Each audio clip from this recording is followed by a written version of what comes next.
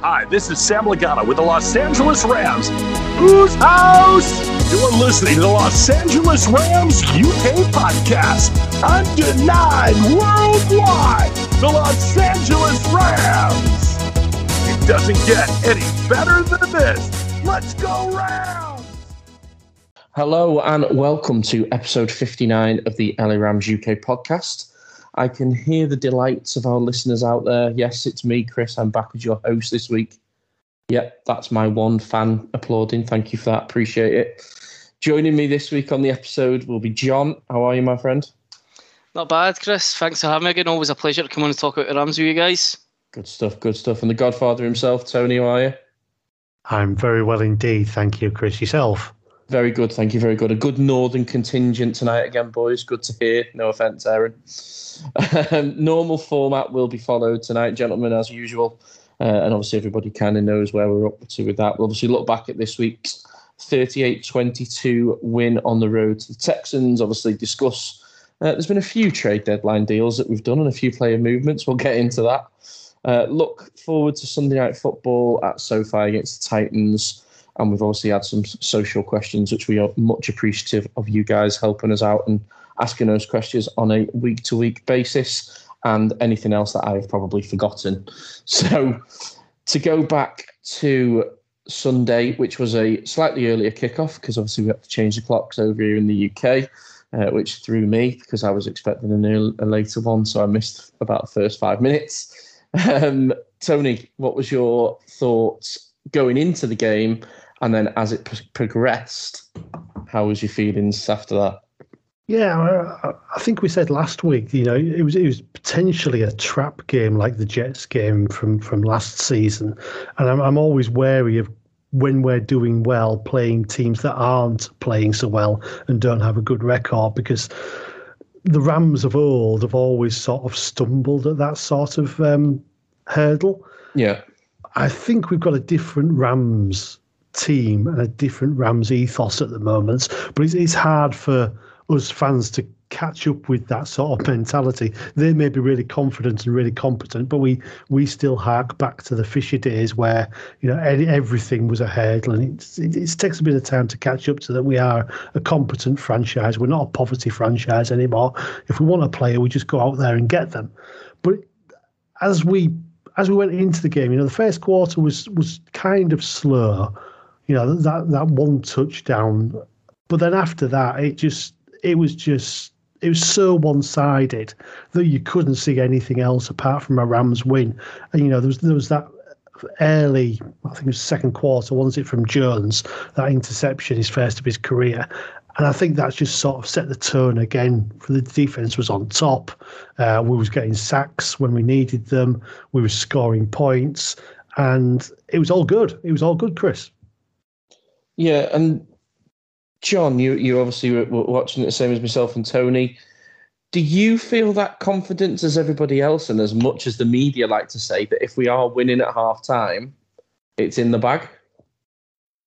It's one of the ones, I kind of want to say yeah, but I think we all kind of have that kind of, not anxiety, but kind of we've got those nerves within us because of, the stat speaks for itself, and where we're at with that at the moment. I'm trying to mention it. It's a case of fingers crossed it keeps going, So there's always those nerves that even when we are winning at half time, but it's one of those ones. I just echo what Tony was saying going into the game. There's after what happened with special teams at the start of the Lions game. There is always that worry that we're going to slip up and we see a repeat like we did with the Jets last year. I think that Jets game is like burned in the back of every Rams fan's minds that we should have went out last year and annihilated them, and we couldn't. They beat us and they got their first win against us. And I think there's always that, in the back of your mind, that worry that, a team might be come across, they might be doing really badly, but there's every chance that because they've got nothing to lose, they throw the kitchen sink at you and you just can't cope with it. And with the Lions game, we had that kind of stuttery start, but then once we found our rhythm, we just kind of it was always going to go one way. And I think it was the same, like Tony said, first quarter a bit slow, as most first quarters have been all season for us. But once our offense, essentially kind of finds its rhythm, it's at its best, it looks like it could just be a steam train and nothing could stop it. But there was always that risk, especially going into the fourth quarter when we started pulling everyone, like, to lose 22 points in one quarter. Like, I mean, we had a few weeks back, we scored that in one quarter. So we've been on the other side of that, and there was that worry, like, no, they're not going to get back into this, are they? So, raised the question whether we pulled our starters too quickly or not. But then, if you consider the fact that Atwell is now out in IR for the rest of the season, Jefferson had his big reception and limped off, and there was that worry, oh God, are we losing him now? He's wide receiver number 3 for us in the depth chart. Luckily, he would have been cleared to come back in the fourth quarter. But I suppose, like, it's one of the ones, we made the right call to pull them when we did. It was just that maybe we should have phased them out rather than just, right, everybody off, right, on you go, reserves. Yeah, and that was one of the notes that I'd made. Now, we've had a review this week, gentlemen, on our podcast. And it came up as a notification to me where sometimes we were a little bit too negative when we were winning. So I'm trying to be positive here. But and that was one of my questions to you, Tony, exactly what John said there. Should we have pulled everybody out of the game so quickly when, yes, we were 38 points up or 38, whatever it was. But it did feel, and the other question, I suppose, is our second string strong enough to actually be able to be brought into a game straight off without feeding other players back into it, if that kind of makes sense? I think I'll answer the second bit first. Obviously our second string players aren't good enough to be considered first line players for the team, as shown, because it was actually on 8 minutes that the Texans started scoring. There was 8 minutes left in the fourth quarter when they started scoring. So that's how far we went without conceding a point. And I think Tom summed it up quite nicely on Twitter.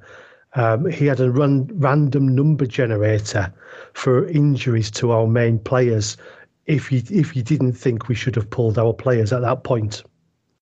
So everybody that said, no, we shouldn't have pulled our first teamers, he randomly generated a player that generated an injury for that player. And that's the sort of equation you've got to put. At the end of the day, we conceded 22 points. Don't care. We got the win. Yeah, I completely agree with that. That's the record that counts. Yeah. Who's going to remember at the end of the season that we conceded 22 points in 8 minutes? There's always that analogy that there's no pictures on a league table. There's just the points. Simple as that. So if you get the win and you get the points, you move on. Yep. And as a Manchester United fan in current form, I'm with that. You can make an argument that we could have pulled out half of the first team on the offense and sort of kept it going, and half of the starters on the defense and kept the score further away and made a bigger points differential. But we got the win. We got what we needed. We got home fairly healthy, and we'll come on to some of the injuries after we've analysed this game. But it's job done. We did what needed to be done, and we're moving on. I agree. I think it was job done, wasn't it? And I think a couple of the things that I'd noted down on there, which I suppose can always be a bit of a worry on the back end of it. If anything was, I don't want to be the one that says this, but if anything was to happen to Stafford, again, another good game from him, 305 yards, 3 touchdowns. Wolf had come in and got 5 yards. He effectively had a quarter at it, if not a little bit longer. Mm-hmm. And he was kind of, if you see where he is now to where he was potentially the season before, where he was looking at being our saviour when Jared Goff got injured, there's something, again, is he not getting enough reps? Is he not seeing enough of the ball? Is he not? He just didn't look on it at all for me. Isn't that the gap between Goff and Stafford, though, that makes the gap between Stafford and Wolford look even bigger? Exactly. Yeah, definitely. Like, in terms of Wolford last year, like you said, Chris, he was seen as a saviour for us. Like, the performances we had from Goff when Wilford came in, it was totally different. We had someone that was willing to move on the field, whereas now we've got, without a doubt, what I would call an elite status quarterback. So it's like going back the way with Wilford, and the time that he was on the field, I think he only had 3 drives, and we accumulated 11 yards from the 3 drives. I think the two of them were 4 and outs, if I remember right. Another one, I think we just made the first down. I can't remember. But he only had 2 attempts, and only one of them was completed. My worry is that with having Stafford now, it highlights that our backup, our quarterback 2, isn't up to scratch. That if Stafford, became injured or had to be pulled for whatever reason, I don't think Wilford would be good enough to make that step up, which is it's sad because last December I was saying the opposite. Great, he's a quarterback that's willing to scramble and look and try to make a play, but I think it's just the position we were in last year. Wilford looked like a totally different quarterback than from what he does now, and I don't think it's a case of he's regressed or anything. It's the quarterback he is, just that we've got a better quarterback now. The quality that we've now got. Exactly. Yeah.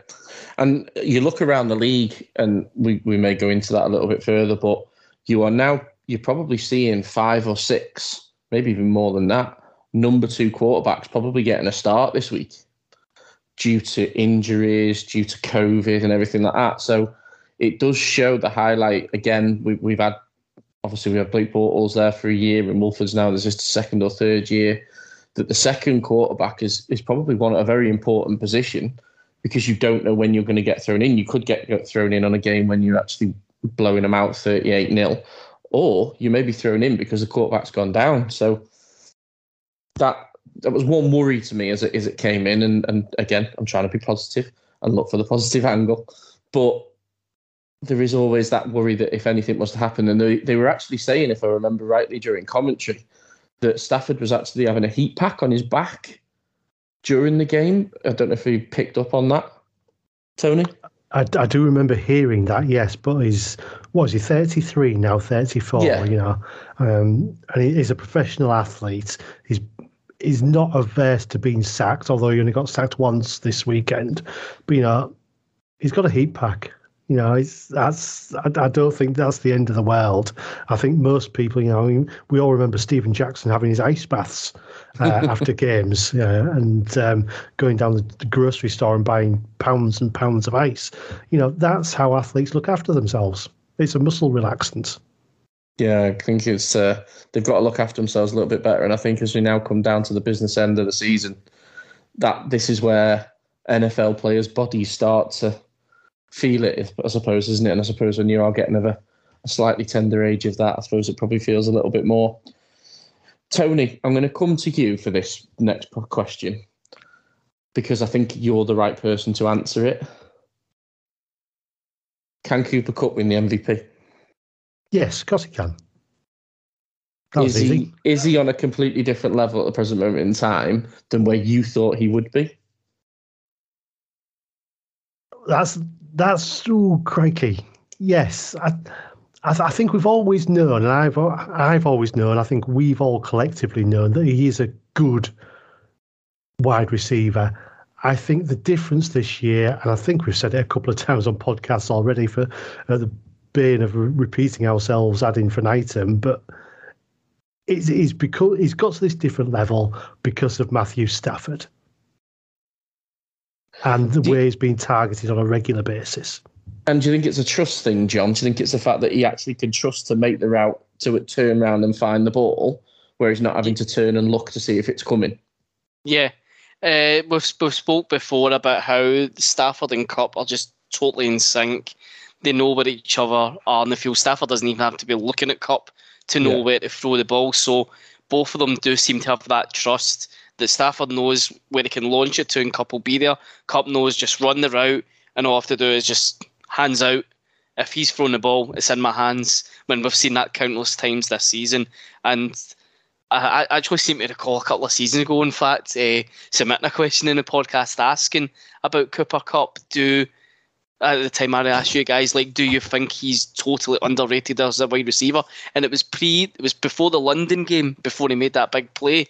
And I remember you guys saying at the time that he really is, and he really needs someone to be able to like let him just unleash himself on defences. And I think now that he's got someone who can sling it anywhere on the field, it can just allow Cup to focus on the route he's got to do, rather than I've got to run the route. No, hold on, right, am I going to have to block now because we've decided to throw a screen pass instead of throwing it to me? So he's been trusted to just focus on his job in each play, do it, and like I said, he knows if the ball's coming his way, it's in his arms. Yeah. I think it's been very rare this season. I think it's so you're lucky if it's only been like it's less than a handful of times where Stafford hasn't completed a pass to Cup. I think there was one, I can't even remember what game it was. It was a few weeks ago where Cup had kind of adjusted his route, I think, and Stafford had already launched it before he'd saw Cup make the adjustment. So that was only one time where I've picked up where I've not been in sync like that. It is scary to think of that. And we're talking this, and I'd like to probably explain myself as the untrained eye, but people are watching film on these guys on a week-to-week basis, and they can still do it. And I think that, for me, is the class of both of them, to the fact that they are good enough to beat that. And it doesn't matter who you're playing; they're all professional athletes, as Tony mentioned before. So they should be able to, some better than others, watch where he's effectively going, follow the route. But there's just the clever of mind between the two of them. I think that they're just on a completely separate page to everybody else and on a completely different level. And it's nice to see from our side. And I think it's also nice to see the fact that the love in inverted commas of what he's actually getting from the media when you actually see it on the NFL Network and the NFL Fantasy, which you obviously get over in the UK now on the NFL channel. Everybody's mentioning about Cooper Kupp, obviously, and they're mentioning, actually, we've been telling you about Stafford for years. If he actually had a decent team, he would do this. And I think that, as Tony said before, as a Rams fan, we're kind of not used to people talking about us like that. Even though since McVay's come in, we should be happy to then hear that we're still in that mindset of like, oh my God, they're still talking about us. Do you think that's right in saying that, Tony? It is, yeah, and it's nice. It's nice that we're sort of in this situation. It feels kind of strange because we've not been in this position for a very long while, even though we got to the Super Bowl a few years ago, and I feel a bit uncomfortable about it, to be honest, because I'm not the type of person that follows successful teams with Valencia, Fiorentina, and Hull City. And, you know, the LA Rams are the shining star at the moment for me. And I think it's worth going back, you know, and looking at Sean McVay, because it was his 50th win with us. So he's now 50-22, I think it is. That's impressive. And he's now overtaken Belichick now with his record of, you know, leading at a certain point in the game. Is it? Or is it? Good. And he's not too bad either, was he, I suppose? He's done all right for himself, that Bill guy. see, just talking about Stafford and Kupp, right, as a pair, I saw just earlier on this evening, PFF posting, it was a quote from Joe Burrow in it's Jamar Chase, isn't it? I keep calling him Lamar Chase. I'm terrible with names sometimes. They were saying about how they're coming after the best quarterback receiver duo in the league, and they named Aaron Rodgers and Davante Adams as the best QB wide receiver duo in the league. My question to you guys is, why are they not considering Stafford and Kupp as the best? Because Kupp is currently rated as the number one wide receiver in the league, and for some reason they're not really talking about Stafford being in the race for MVP either, with him recording like for the fourth time this year, which is actually most in his career, a quarterback rating of over 125. Stafford is playing his best football this year. So why can't people seem to say that though Stafford and Kupp are the best? Why are they still thinking that Rodgers and Adams are the best? Because it's Rodgers. And I think that's the stigma around it for me, isn't it? It's Aaron Rodgers, and he is one of the poster boys of the NFL, I suppose.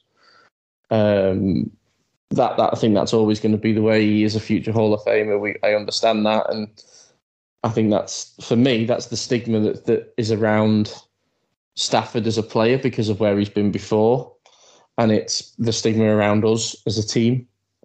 And I think that's the only thing for me. I don't know if you got anything else to put onto that, Tony. Sorry, I was on mute before because I was laughing so hard that Aaron Rodgers was being paired with Devontae Adams as the top wide receiver quarterback duo. I've just had to strap up my ribs a little bit because, Devontae Adams is having a good season, but he's not. He's ranked what's the fourth best receiver stats wise, whereas Cooper Kupp is top. And if you look at these stats for Aaron Rodgers, he's ranked 18th in passing yards so far this season. I just don't see. And I think you're right. I think it is about where Stafford has been before. 11 seasons with the Lions, not achieving very much at all there, but putting up good numbers pretty much year on year. And I think now that he's got a much more competent team around him, he's still putting up those numbers big time, and he's got some elite players. He's not just got one elite player to play alongside him. He's got several elite players on both sides of the ball. No, I agree. And one of the one player that, again, and I think I mentioned it last time I was on the pod, and you mentioned there about the on both sides of the ball. One guy I think that stood out again for me this week on the defensive side of the ball was Leonard Floyd. The guy's immense. And I just think he's getting better and better. And I think we'll talk about it again, maybe in a couple of minutes' time when we start talking about trades and potential deadlines that have happened. I can only see him getting better. Is that a bit of a bromance coming through there, Chris? I think he's my man. That's nearly every time. And this is where I think I'm a bit of a defensive kind of guy because, as everybody knows on here, AD is my man. But Floyd, he's just a monster. And I think he's only going to get more chance, and I'll come into that further on. I think what he's effectively doing is utilising, again, as we've spoken about many a times on here, that people are going for Donald, so he's utilising that space. Definitely, and he's massive, and he's huge. And that's something we've picked that up in previous podcasts as well. That other seasons, Aaron Donald's been the man and been the targeted and being double teamed and triple teamed, and we've not had the players take advantage of that. Yeah. And this season they are. Yeah. And it's very obvious that players like Leonard Floyd are taking advantage of that space and eating. Definitely. John, anything else to add on the game? I just want to, give a bit of praise to Ernest Jones for his first, start. I thought he had a great debut. Led us in tackling, picked up an interception, half a sack, and I believe he got a game ball as well for it. So, he came in and done a great job for a rookie. So, hopefully with, what we're probably going to come on to talk about, he's alongside Floyd. He's another one that's going to really get a good chance to grow going forward as a linebacker. Tony, anything else from you? And the other thing I wanted to mention really was it's worth noting that both Woods and Henderson had rushing and receiving touchdowns this week. And I think that just shows the versatility of the tools that Stafford is playing with now. Yeah, and that shows the McVay playbook, doesn't it? He can mix it up whichever way he wants, and especially I think the way that we were playing in the sort of the second and the third quarter on Sunday, I think three of us could probably have got a touchdown at one point. But and I think the other thing worth mentioning as well is that Thursday night football, the Cardinals did take that loss, so it was doubly important that we take advantage of that and come away with the win to level up, even though they've got the tiebreak over us at the moment. Mm-hmm. We are breathing right down their necks at the moment, definitely. Good stuff. So we'll put that one in the can, and I'm going to actually hand over to you now, Tony, to take us through what has been a very interesting few days since the game against the Texans in a few movements within the team. There has, and I'm not sure I've got them all, but I think I was talking before the podcast, and I think John's able to fill in some of the gaps that I missed. So I think the first significant one is that Tutu Atwell is pretty much out for the season. And I know some people, I can hear people cheering in the background, which isn't a nice sound, really, because he is a Rams player, and it's never nice to see any player injured, doubly so when it's your own team. But, he's not performed particularly well for us. So it's an opportunity here for somebody else to have a crack at that punt returning, kick returning, as long as it's not Cooper Kupp. So that's the first one to take note of. Deshaun Jackson has been waived. We didn't find a trade partner, so he has departed, which is a bit of a shame because I thought he was a really good tool for the team. And I know Vince Kitagawa said that when you're in the stadium, everybody takes notice when Deshaun comes onto the field to play because he is that deep threat. He's either going to be a complete distraction, there's going to be something happening, or he's going to come off, break out a great play. So I think he's a great shame. I'd like to thank him for his time with the Rams and wish him well. Just to sort of jump in on that, if we haven't found a trade partner for him, why waive it? I don't think his heart was with us anymore, and Okay. you don't want that sort of negativity in the changing room. If he's decided that he doesn't want to be here, and we've said, well, fair enough, then leave, separate. Okay. Just find it quite interesting that a professional sportsman, and I always find that in any kind of sport where they don't want to play. And I don't know what that was actually, because I think we touched a little bit on it last week, or during the week actually, in a few things, because I don't know how his position with the Rams was sold to him when he joined us. But I don't think his idea is the same idea as Sean McVay's. And he was never going to be wide receiver 1 or even 2. He was always going to be 3. He was always going to be that deep threat. And the thing that's really maybe pushed his nose out has been the form of Van Jefferson. Yeah. Which is great that we've got a young player pushing a veteran out like that. But that can't feel great for that veteran. But I don't know.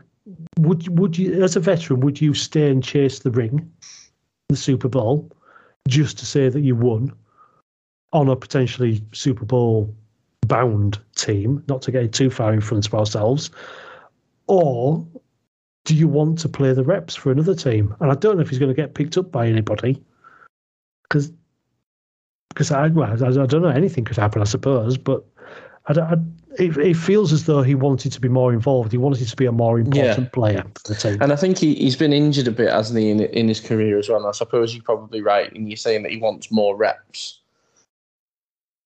But then it's also it's about success within a career as well. And I suppose if he wanted to be more a part of that success rather than just being in a successful team, I suppose you're probably right there. So, no, I just found it quite interesting. It is quite interesting, but I wish him well. So, sorry, John, go ahead. No, it's okay. I just wonder if he would have felt differently if he waited until after Sunday before, kind of, whether it was a mutual agreement or if he asked for a trade.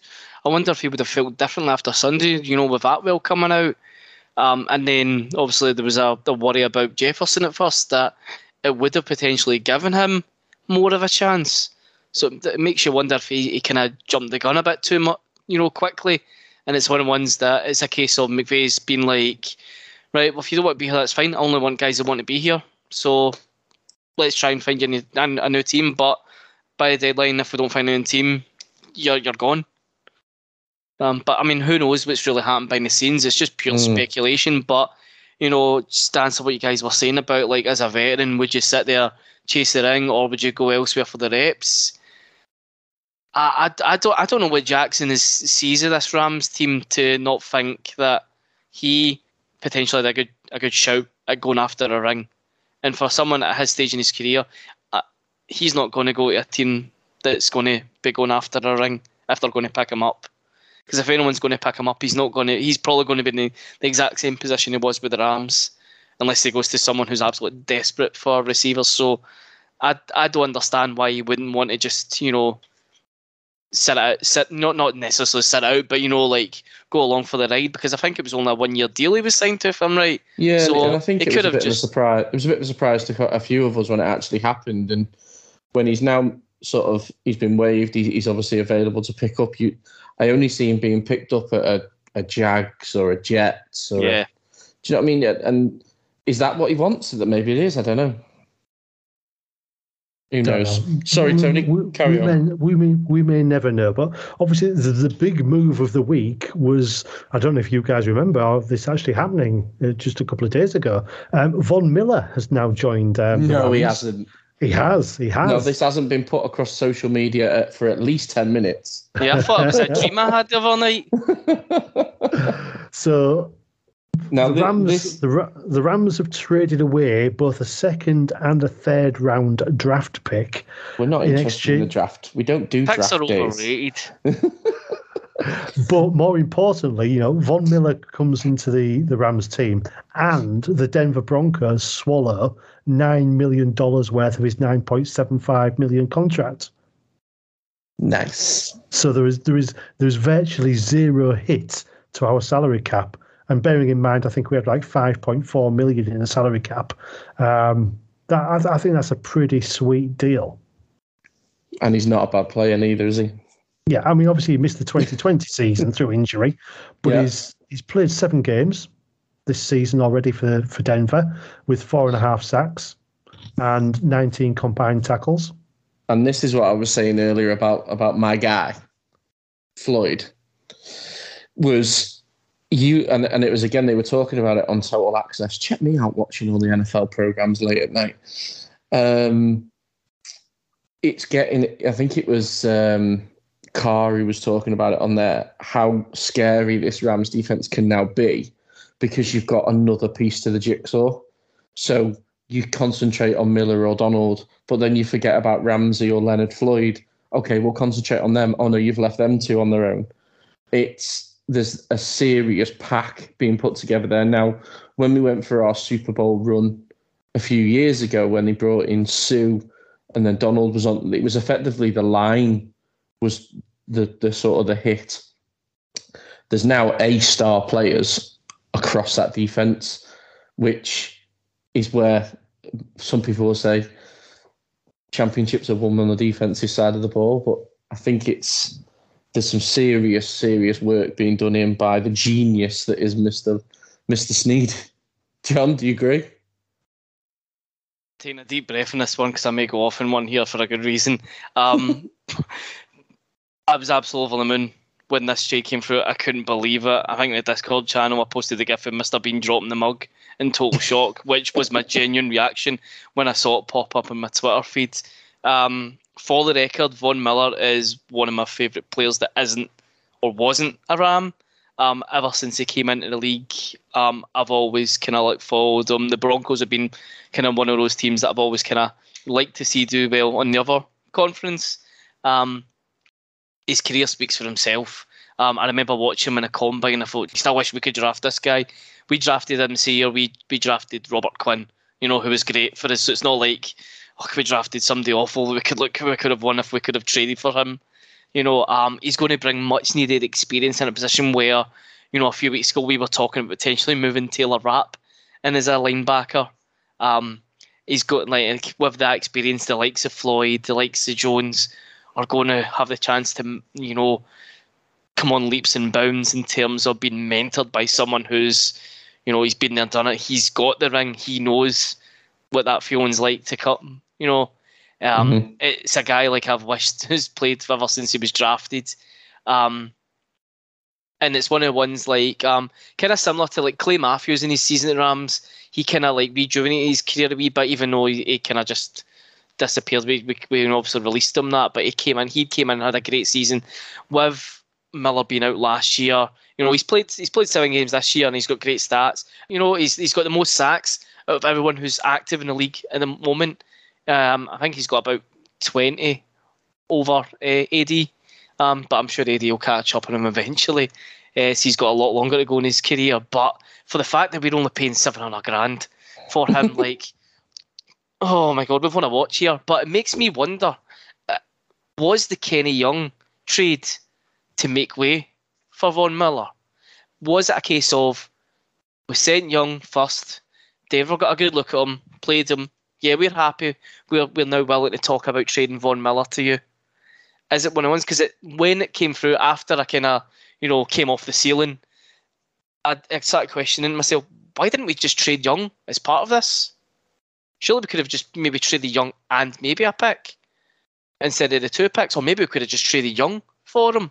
But the more I think about it, perhaps it was a case of we'd already approached about Miller and they said, look, no, we can't afford to give up him. Even though he was out last year, he's still a big hitter for us. You're going to have to give us something a bit more. And we've said, well, do you know what? Here's Kenny Young, because Kenny Young wasn't happy about it at first. So it's almost as if we've kind of done it to make way for this trade to happen. And we've never been happy about it. They've been, more than happy to say, right, okay, you can take him. And whatever business that our guys have, Steven that have done in the background is just amazing to get them to eat $9 million out of his contract. And I believe that Jordan Rodriguez confirmed that the Rams are very much open to keeping him past this year, so that the back office and McVay aren't looking at this from a point of view he's a rental, so to speak, until the end of the year. But even if he did leave, we would be looking at a pretty good compensation pick. So we'll get one of the picks that we've just given up back. But personally, to be honest, I think he's going to come in. He'll do well, and he'll be still there next year.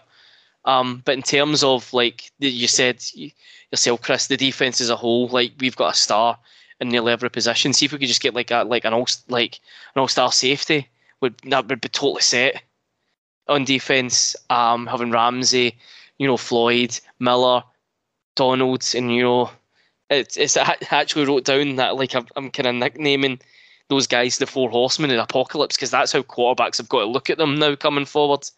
You've got to get that tweeted on a hashtag, mate. You could be trending by Sunday night. I could go viral on that, But if I was a quarterback, looking up, it's bad enough looking up and seeing Aaron Donald not blinking, staring at your eyes. You get Jalen Ramsey doing it, Floyd's doing it, and then you're going to have Von Miller doing it.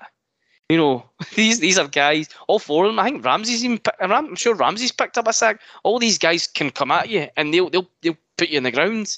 So it's got to strike a lot of fear into quarterbacks going forward, which is going to be good for us in terms of the confidence in the defense, because I know there's been a few games where we've felt like the defense hasn't been as good as it was last year. And with how good the defense was last season, we've kind of set the standard that's where they should be with the caliber of players we've got. And, that ceiling hasn't lowered. If anything, it should be moving up and up, because we've got the likes of Floyd, who's totally feasting, and now we're going to have Von Miller hopefully doing the same right beside him, because, they can double team Aaron Donald all they want all day. They've not got enough players for Floyd, Miller, and Ramsey now, and possibly Jones, like I said earlier, because, hopefully he's going to be another one that will come on really well now that we've got someone that's got elite experience at the linebacker role. And who knows, maybe even Troy Reader will be able to improve a bit more, because I know he's been a bit ropey this season. And it's like you say, since Quinn, we haven't really had anybody at that position that we were of any note. I think Littleton, obviously, we were. I think all of us on here were a bit upset when obviously he left, and we thought we could obviously have seen something in that. But it's like you said. I'm glad you took a deep breath there as well, John, because that was intense. I'm going to take a shot at my asthma inhaler now. But no, I was again surprised when you get the notifications up on your phone, and it's like it was a little bit like the Stafford situation for me, and it was a bit like, really? Hold on a minute, let me put my glasses on to make sure I'm reading that correctly. Tony, what else has been happening? Travin Howard, linebacker, has a hamstring injury, so he's gone to injured reserve. I think we was all a little bit concerned that Andrew Whitworth and Sebastian Joseph Day both missed the Texans game, but they're looking to be back for the Titans game. Darius Williams is back. He's practicing this week. So that's all looking good on that side of the ball. And John's going to have to help me out here. So there's 3 players. Jacob Harris, you said that Sean McVay is now seeing as more of a wide receiver. Is that right, John? Yeah, in his press conference earlier on, just about an hour or so ago, he was talking about the likes of, Joseph Day coming back, Whitworth coming back, Darius Williams coming back, although he's taking it kind of day at a time, phasing in. He did mention about JJ Koski coming in as a free agent, and he's previously kind of worked returner role. But he mentioned Jacob Harris just out of the blue and said that he's been working more as a wide receiver in practice than a tight end, and that's how they view him. So, there was I think it was a question a couple of weeks ago that asked about would Tim or Hopkins step up?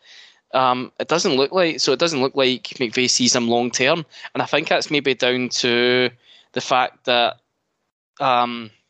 with his background, being football like soccer for the Americans, that's more his background. He's got more of fitness and stamina and speed from that maybe he's seen that, well, you're not really big enough to block as a tight end in our system, but you've got the speed. So it's interesting to see that he's perhaps kind of tweaking his role, and maybe he might factor into returns at some point as well.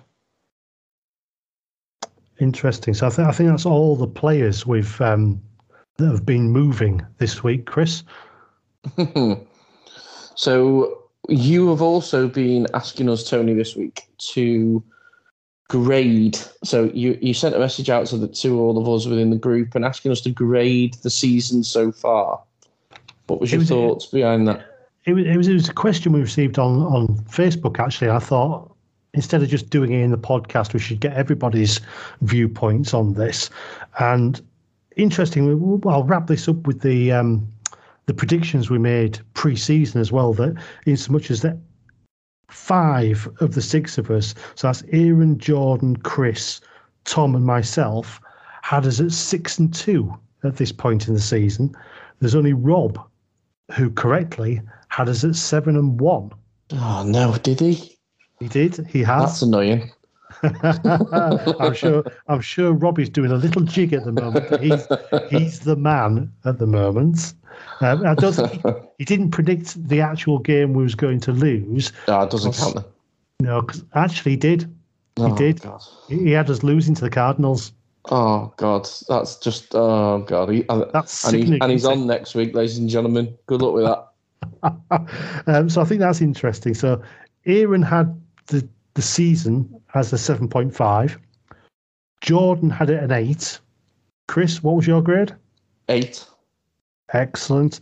Rob had it a 7.5. Tom thinks it's a 9.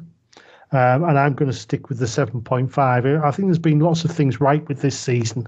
But even though we're at 7-1 and looking good, I think there's still things that we could have done better. And we've probably addressed those in the last week, to be honest.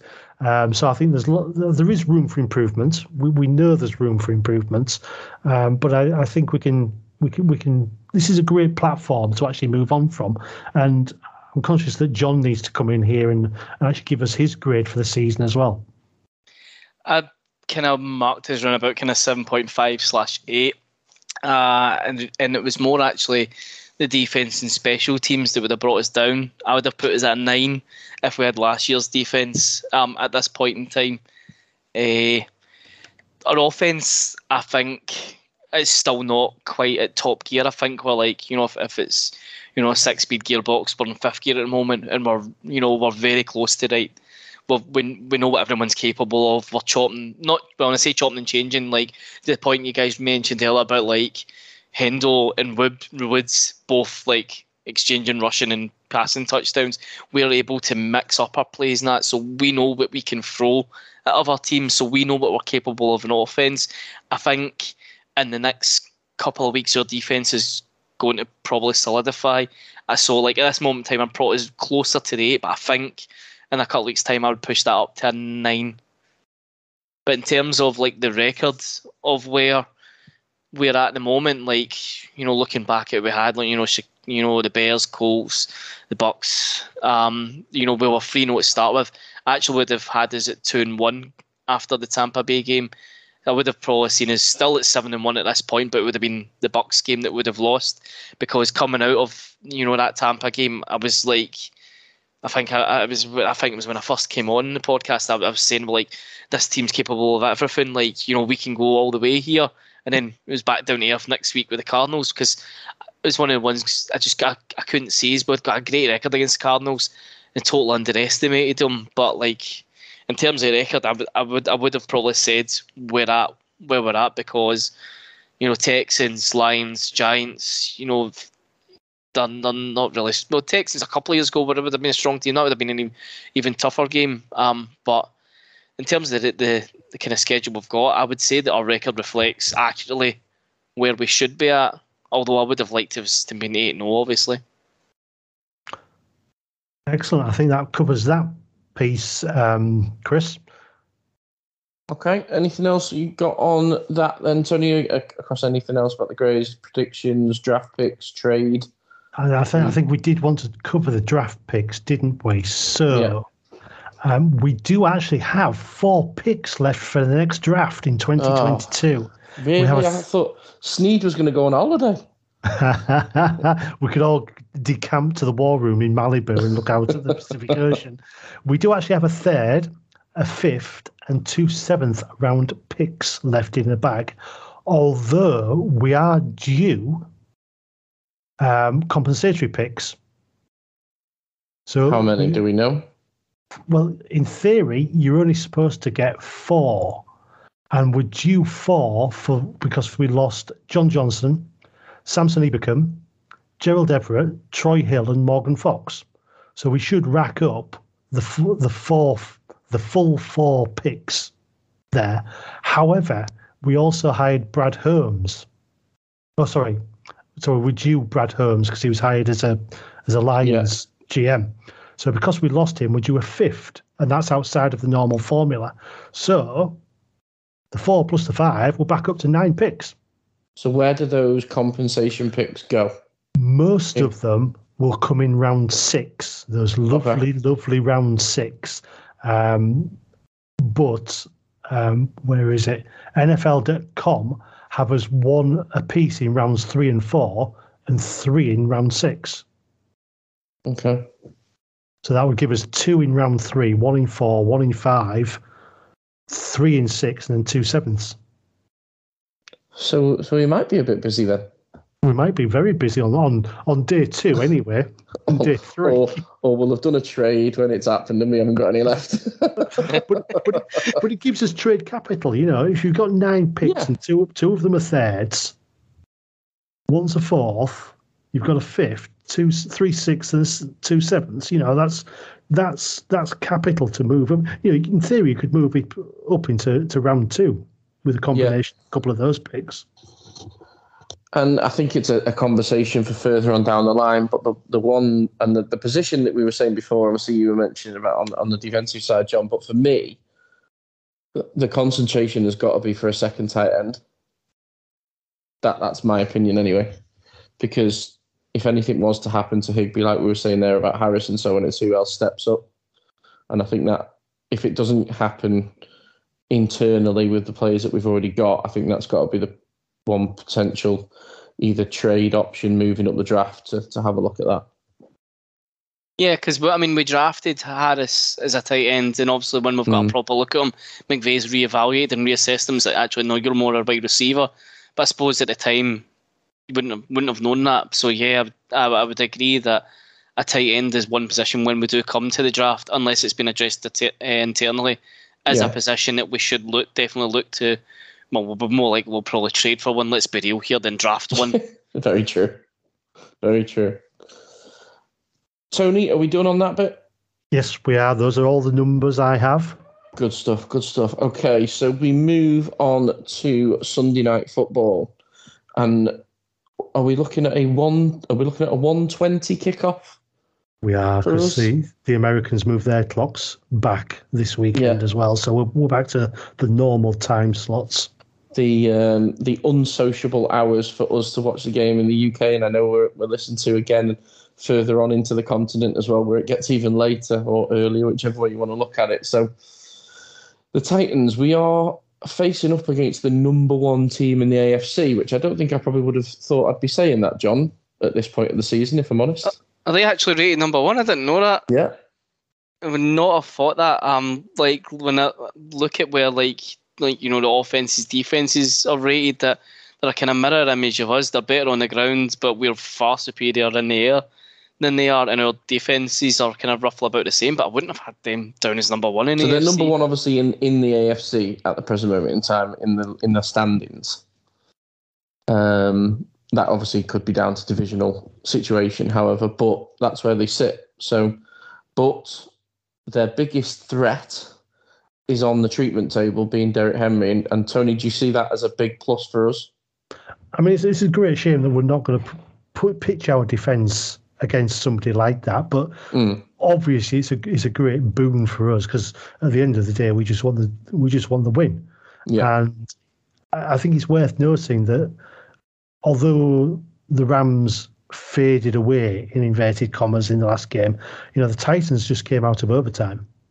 Yeah. So they had a really tough game against the Colts and only came away with a 3-point win in overtime. So they're not having things all the way. They are 6-2, and that is the best record in the AFC, John. You've got the Raiders and the Ravens and the Bills at 5-2. So they're out there by themselves, are the Titans. So it's not going to be an easy game. I'm pleased that it's at SoFi, and I'm quite pleased that at least one of their star players won't be on the pitch for them. What do you see, John, as then now their biggest threat? What have we got to look out for? Because effectively that's going to completely change their playbook, I suspect.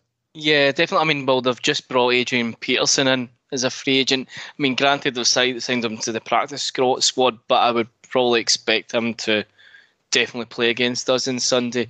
He'd have been brought in a practice squad, just to bring him up to speed. And even at his age, he's still a good running back, and he will be a good addition for them, to fill in for Henry being out.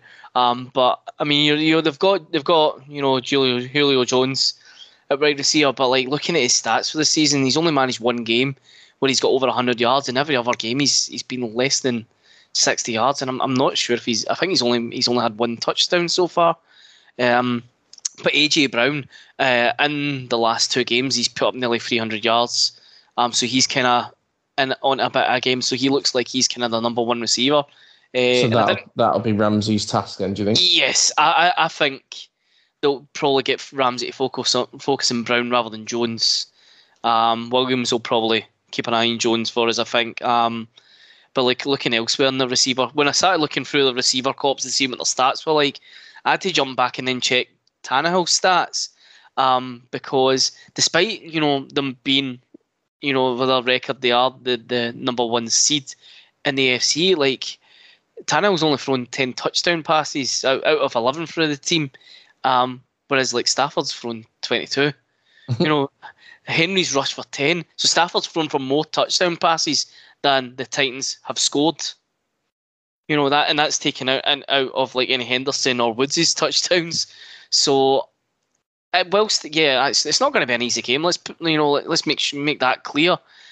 Tannehill, I think, is one of those guys. He looks like a good quarterback because he has a pretty damn good running back right next to him. I mean, I don't think you can argue that Derrick Henry is probably the best running back in the league right now. But that's behind Cam Akers. He's not really had a chance to, usurp the king yet, I guess. But with Henry not there, Tannehill's got to totally change his game. They, looking at, their stats kind of come this game, they look like they've just kind of mostly hand the ball off. He'll run it in.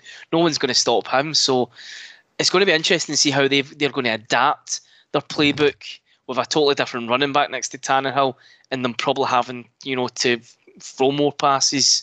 I mean, going into it, like, with Henry potentially playing at the time, was kind of generally quite worried about this game because our run defence at times hasn't been the greatest. Been sketchy, hasn't it? Yeah, very sketchy. But that's, then it's like, as this week's progressed, we've traded for Von Miller, and I thought, oh, fantastic. We've got a good potential elite level, linebacker there that can really help try and put a stop to the run, and then Henry's been ruled out for the rest of the season. So it's made me more confident that we can win, but I don't think it will be easy. So I'm hoping that we're going to absolutely go out and annihilate them now. With that said, because most weeks I've said that we'll win this easy, so I'm going to be a bit more reserved with my prediction this week. Do you think, because we'd like to hope that the coaching staff, Tony, are looking ahead at games before we obviously get into that week? You obviously got to look ahead and plan ahead. How different do you think the conversations will be in the coaching rooms and the team rooms now that they're not going to have that Henry attack and they are going to have to maybe change their playbook? I mean, obviously the Titans are going to have to change their playbook, obviously.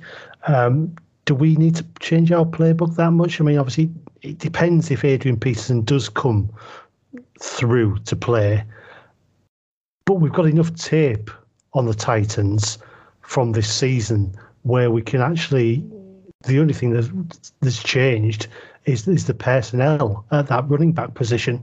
So I don't think we need to change our game plan that much at all, to my mind. Mm-hmm. Okay. No, I think it's going to be an interesting one, and I think right in what you were saying before. I think it's a shame for him. Obviously, I think it looks like he's broken his metatarsal, which as Englishmen sorry John, but we know what the metatarsal is when it comes to Mr. Beckham. It was probably the most researched bone in any kind of the body for months. But it looks like he's going to be out for 8 to 10 weeks. So this could actually, John, have quite an effect even on their playoff hopes, really. Potentially, yeah. Like I said, the Tannehill's going to have to kind of adapt his gameplay, and he's probably going to have to maybe go to there a bit more. Because whilst Adrian Peterson could come in here and do well for them, it's one of those ones, and you think about it as any player coming in, because I was thinking about this with, from Von Miller's perspective, he's going to have to come in and learn a playbook in a few days. And I'm not saying that either player isn't capable of doing it, but their involvement in the game may not be, as much as it would be next week. So I think in terms of what you're saying, you're asking about how do our coaches approach it, I don't think for a second our coaches are going to change our preparation going to this game. It's going to be, it doesn't matter who's lined up next to the quarterback, who's been handed off the ball. It's still the running back. It's still the same play. Their jobs are exactly the same, no matter who's got that ball. So I don't think, from our perspective, we're going to still probably plan and execute our game plan the way we would even if Henry was playing. But I think that this potentially could derail the Titans because Henry's just such a big player for them, and he's capable of so much. And he is, as a running back, he is a bit of a highlight reel. Let's be honest. Yeah, he's a beast. Fair dues. Tony, so I'd see this one going. Rams win. Score? Yes, definitely a score. By 10. By 10. By 10. Okay, John? By 13. I think we have averaged at least 20 points in every game this year. So I think, I don't know, if we get over, apparently if we go over 30, we're more likely to win the game. So yeah, I'm going to say maybe 30-17 to Rams. Okay. I'm going to go for a more convincing on that. I think we'll win the game by 20. Put your money on that, Chris. You got a shiny pound coin out for that. Yeah, I may. Yeah, and do you know what? When I was on the last pod, I think I got the score line. I was only 4 points out on my last score prediction, and I'm pretty sure you promised me a holiday. So that you mean you promised yourself a holiday on my behalf? Oh, this again. You need to pay up, Tony. Pay up. But no, I don't think they'll score over. I don't think they'll score over 13 points. I think we will go all in on them, and I don't think they'll struggle because they're missing their biggest piece. So that's where I see it going. Tony, what the socials looking like? What questions have our lovely listeners been asking? Well, we had the big question from Andy Lamball, which we've already covered, which they on a scale of 1 to 10 for the season. So I hope he feels he's got value for his question there. And let's have a look. Michael Woods asks, who else is looking forward to the draft? Well, Michael, given our discussion about how many draft picks we potentially have, I think we're all looking forward to the draft now. I do look forward to the draft and then actually figure out, hold on a minute, why am I watching the draft? We're not even in it till day 4. So Andy Watkins has a question here, and maybe go to John on this one first. Seeing how we shipped 22 points in just over 5 minutes, what do you think of our backup players? I think I kind of alluded to my answer to this earlier on and covered it when I was talking about Wilford. For starters, I don't see Wilford as a long-term backup quarterback, and I do think that it's a position we're going to have to look at improving on. Who knows? I mean, we could look at someone, for example, like Trevor Lawrence, when he becomes available, when the Jags pick their next quarterback at the draft next year. But that's not me saying I want Lawrence. That's me just having a dig at the Jags picking a quarterback every year. Love it. But in terms of elsewhere, I think one thing to point out, right, is I think the way we're kind of looking at it is all of our backups came in more or less at the same time. But having, the likes of, Whitworth was out this week, so Noblem have to fit in for him.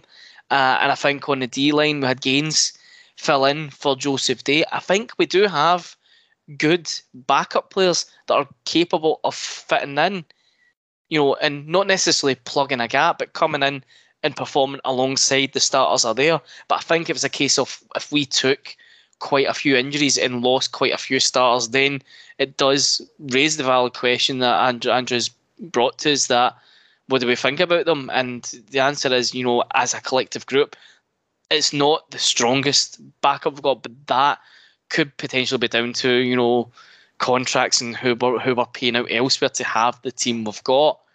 But we've got the likes of, Jones, who was a backup that's now moved up. I mean, he might move back down with Von Miller coming back, and who knows what we're going to do with our linebacking core. We do have guys that are capable of stepping up. Dante Dean came from practice squads. I don't think you can necessarily call him a backup, but he kind of was a backup, so to speak. He came in and he's made the position his own.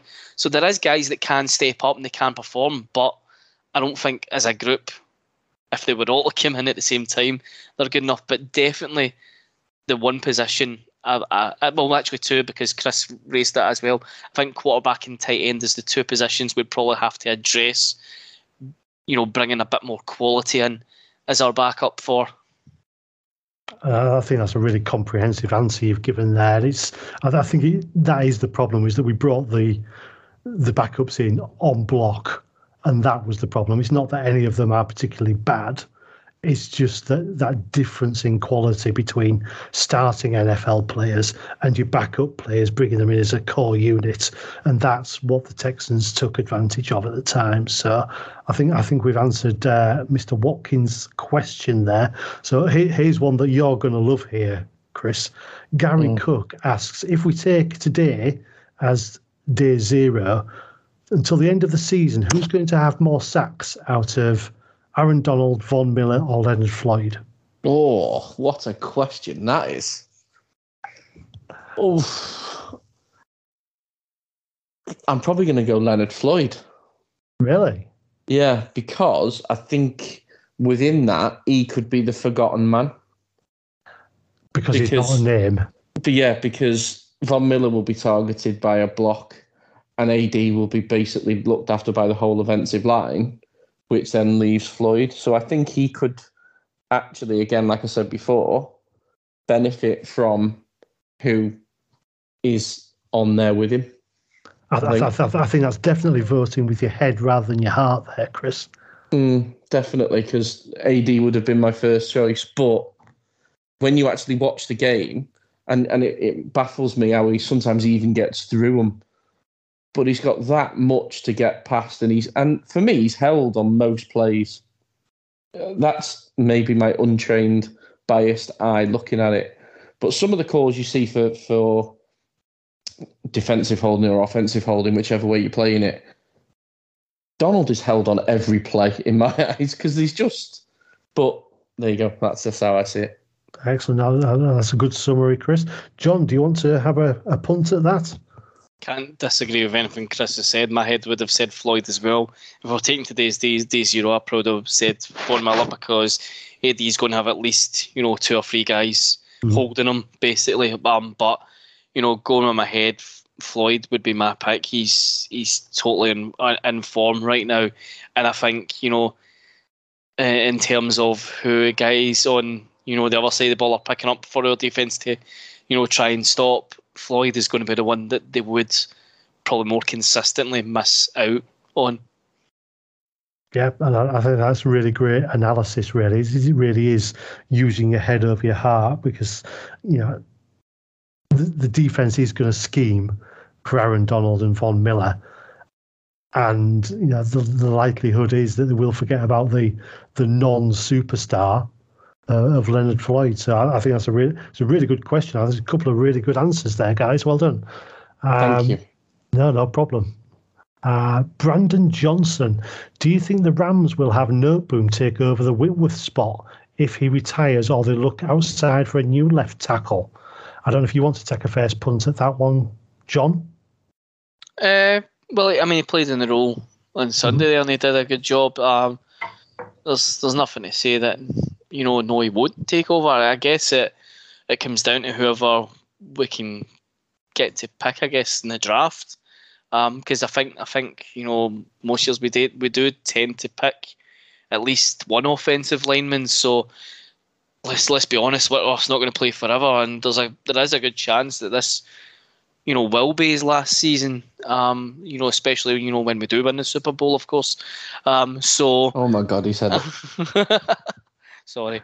I'm just being optimistic. Well, realistically, I think Whitworth, this is probably going to be his last season. I think, knowing that the Super Bowl is going to be in our home stadium, I think he was maybe thinking that, one more year, give it a go for it.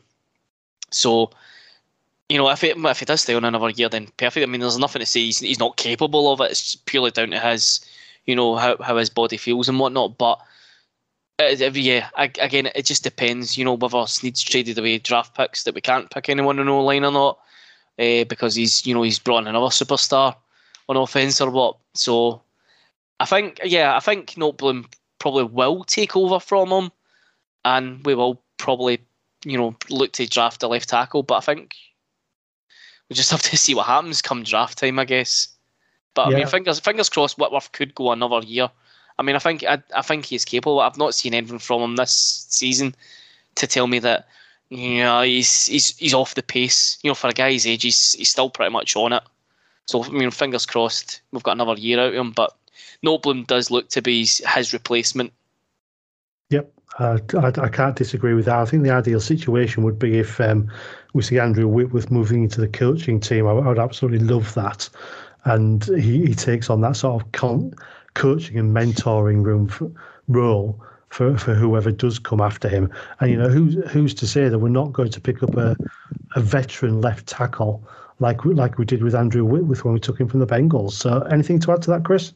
No, I think you're right in exactly what you say. I think Noteboom is showing that he's good enough to be able to get in that position, dependent if he gets enough time on the pitch to obviously show what he's obviously doing or can do this season. Because if Whitworth comes back in, yes, he will always play. But I think like we said before, he's a good enough understudy to step in there. But I think you're probably right in what you say there. It's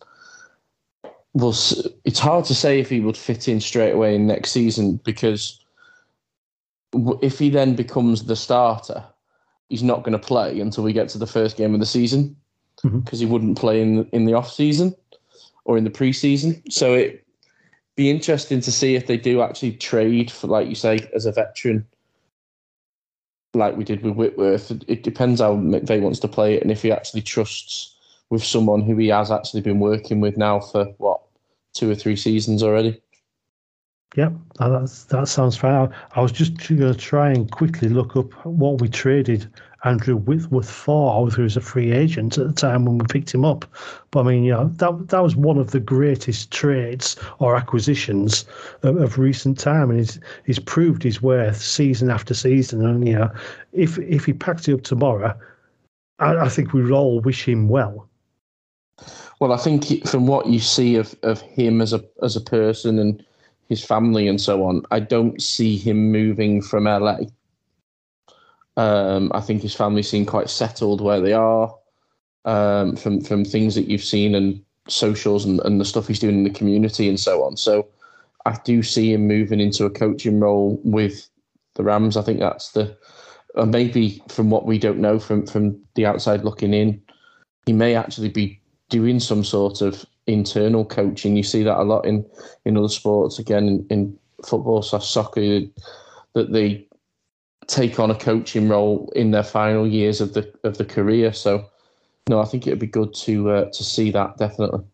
Yep, excellent. I think that just about wraps up our questions from social media this week. So after what was a fairly quiet week for the Rams, I think we've eked out a podcast from this one, guys. No, it was a good chat, gentlemen. We are obviously looking forward now to Sunday Night Football. Tony, will you watch it live? I'm not going to. No, I've had to retake my holiday bookings out of the calendar, unfortunately. So I'm gonna use Game Pass at stupid o'clock in the morning to catch up on the 40-minute highlights and try and watch them without knowing the score and results. John? I'm actually considering, and I normally 120 games. I normally go, I'll just see the highlights in the morning, but I think I'm probably going to go to my bed and go up for it, to tell you the truth, just purely because I want to see if Von Miller actually plays or not. And I'm actually quite excited to go into this game now to see. Well, it's one of those ones, like, I think at the start of the season, the Titans were one of the teams I think people kind of said that, well, they potentially could, make the Super Bowl. So it's one of those ones. They're one of those teams that I'd like to see how we actually do against, because it could be someone, fingers crossed if we got to it. It's one of those teams that could be in a shout. Also, in the fact that we'll be wearing modern throwback as well, so it'll be good to see that getting worn. Oh, interesting. Good point.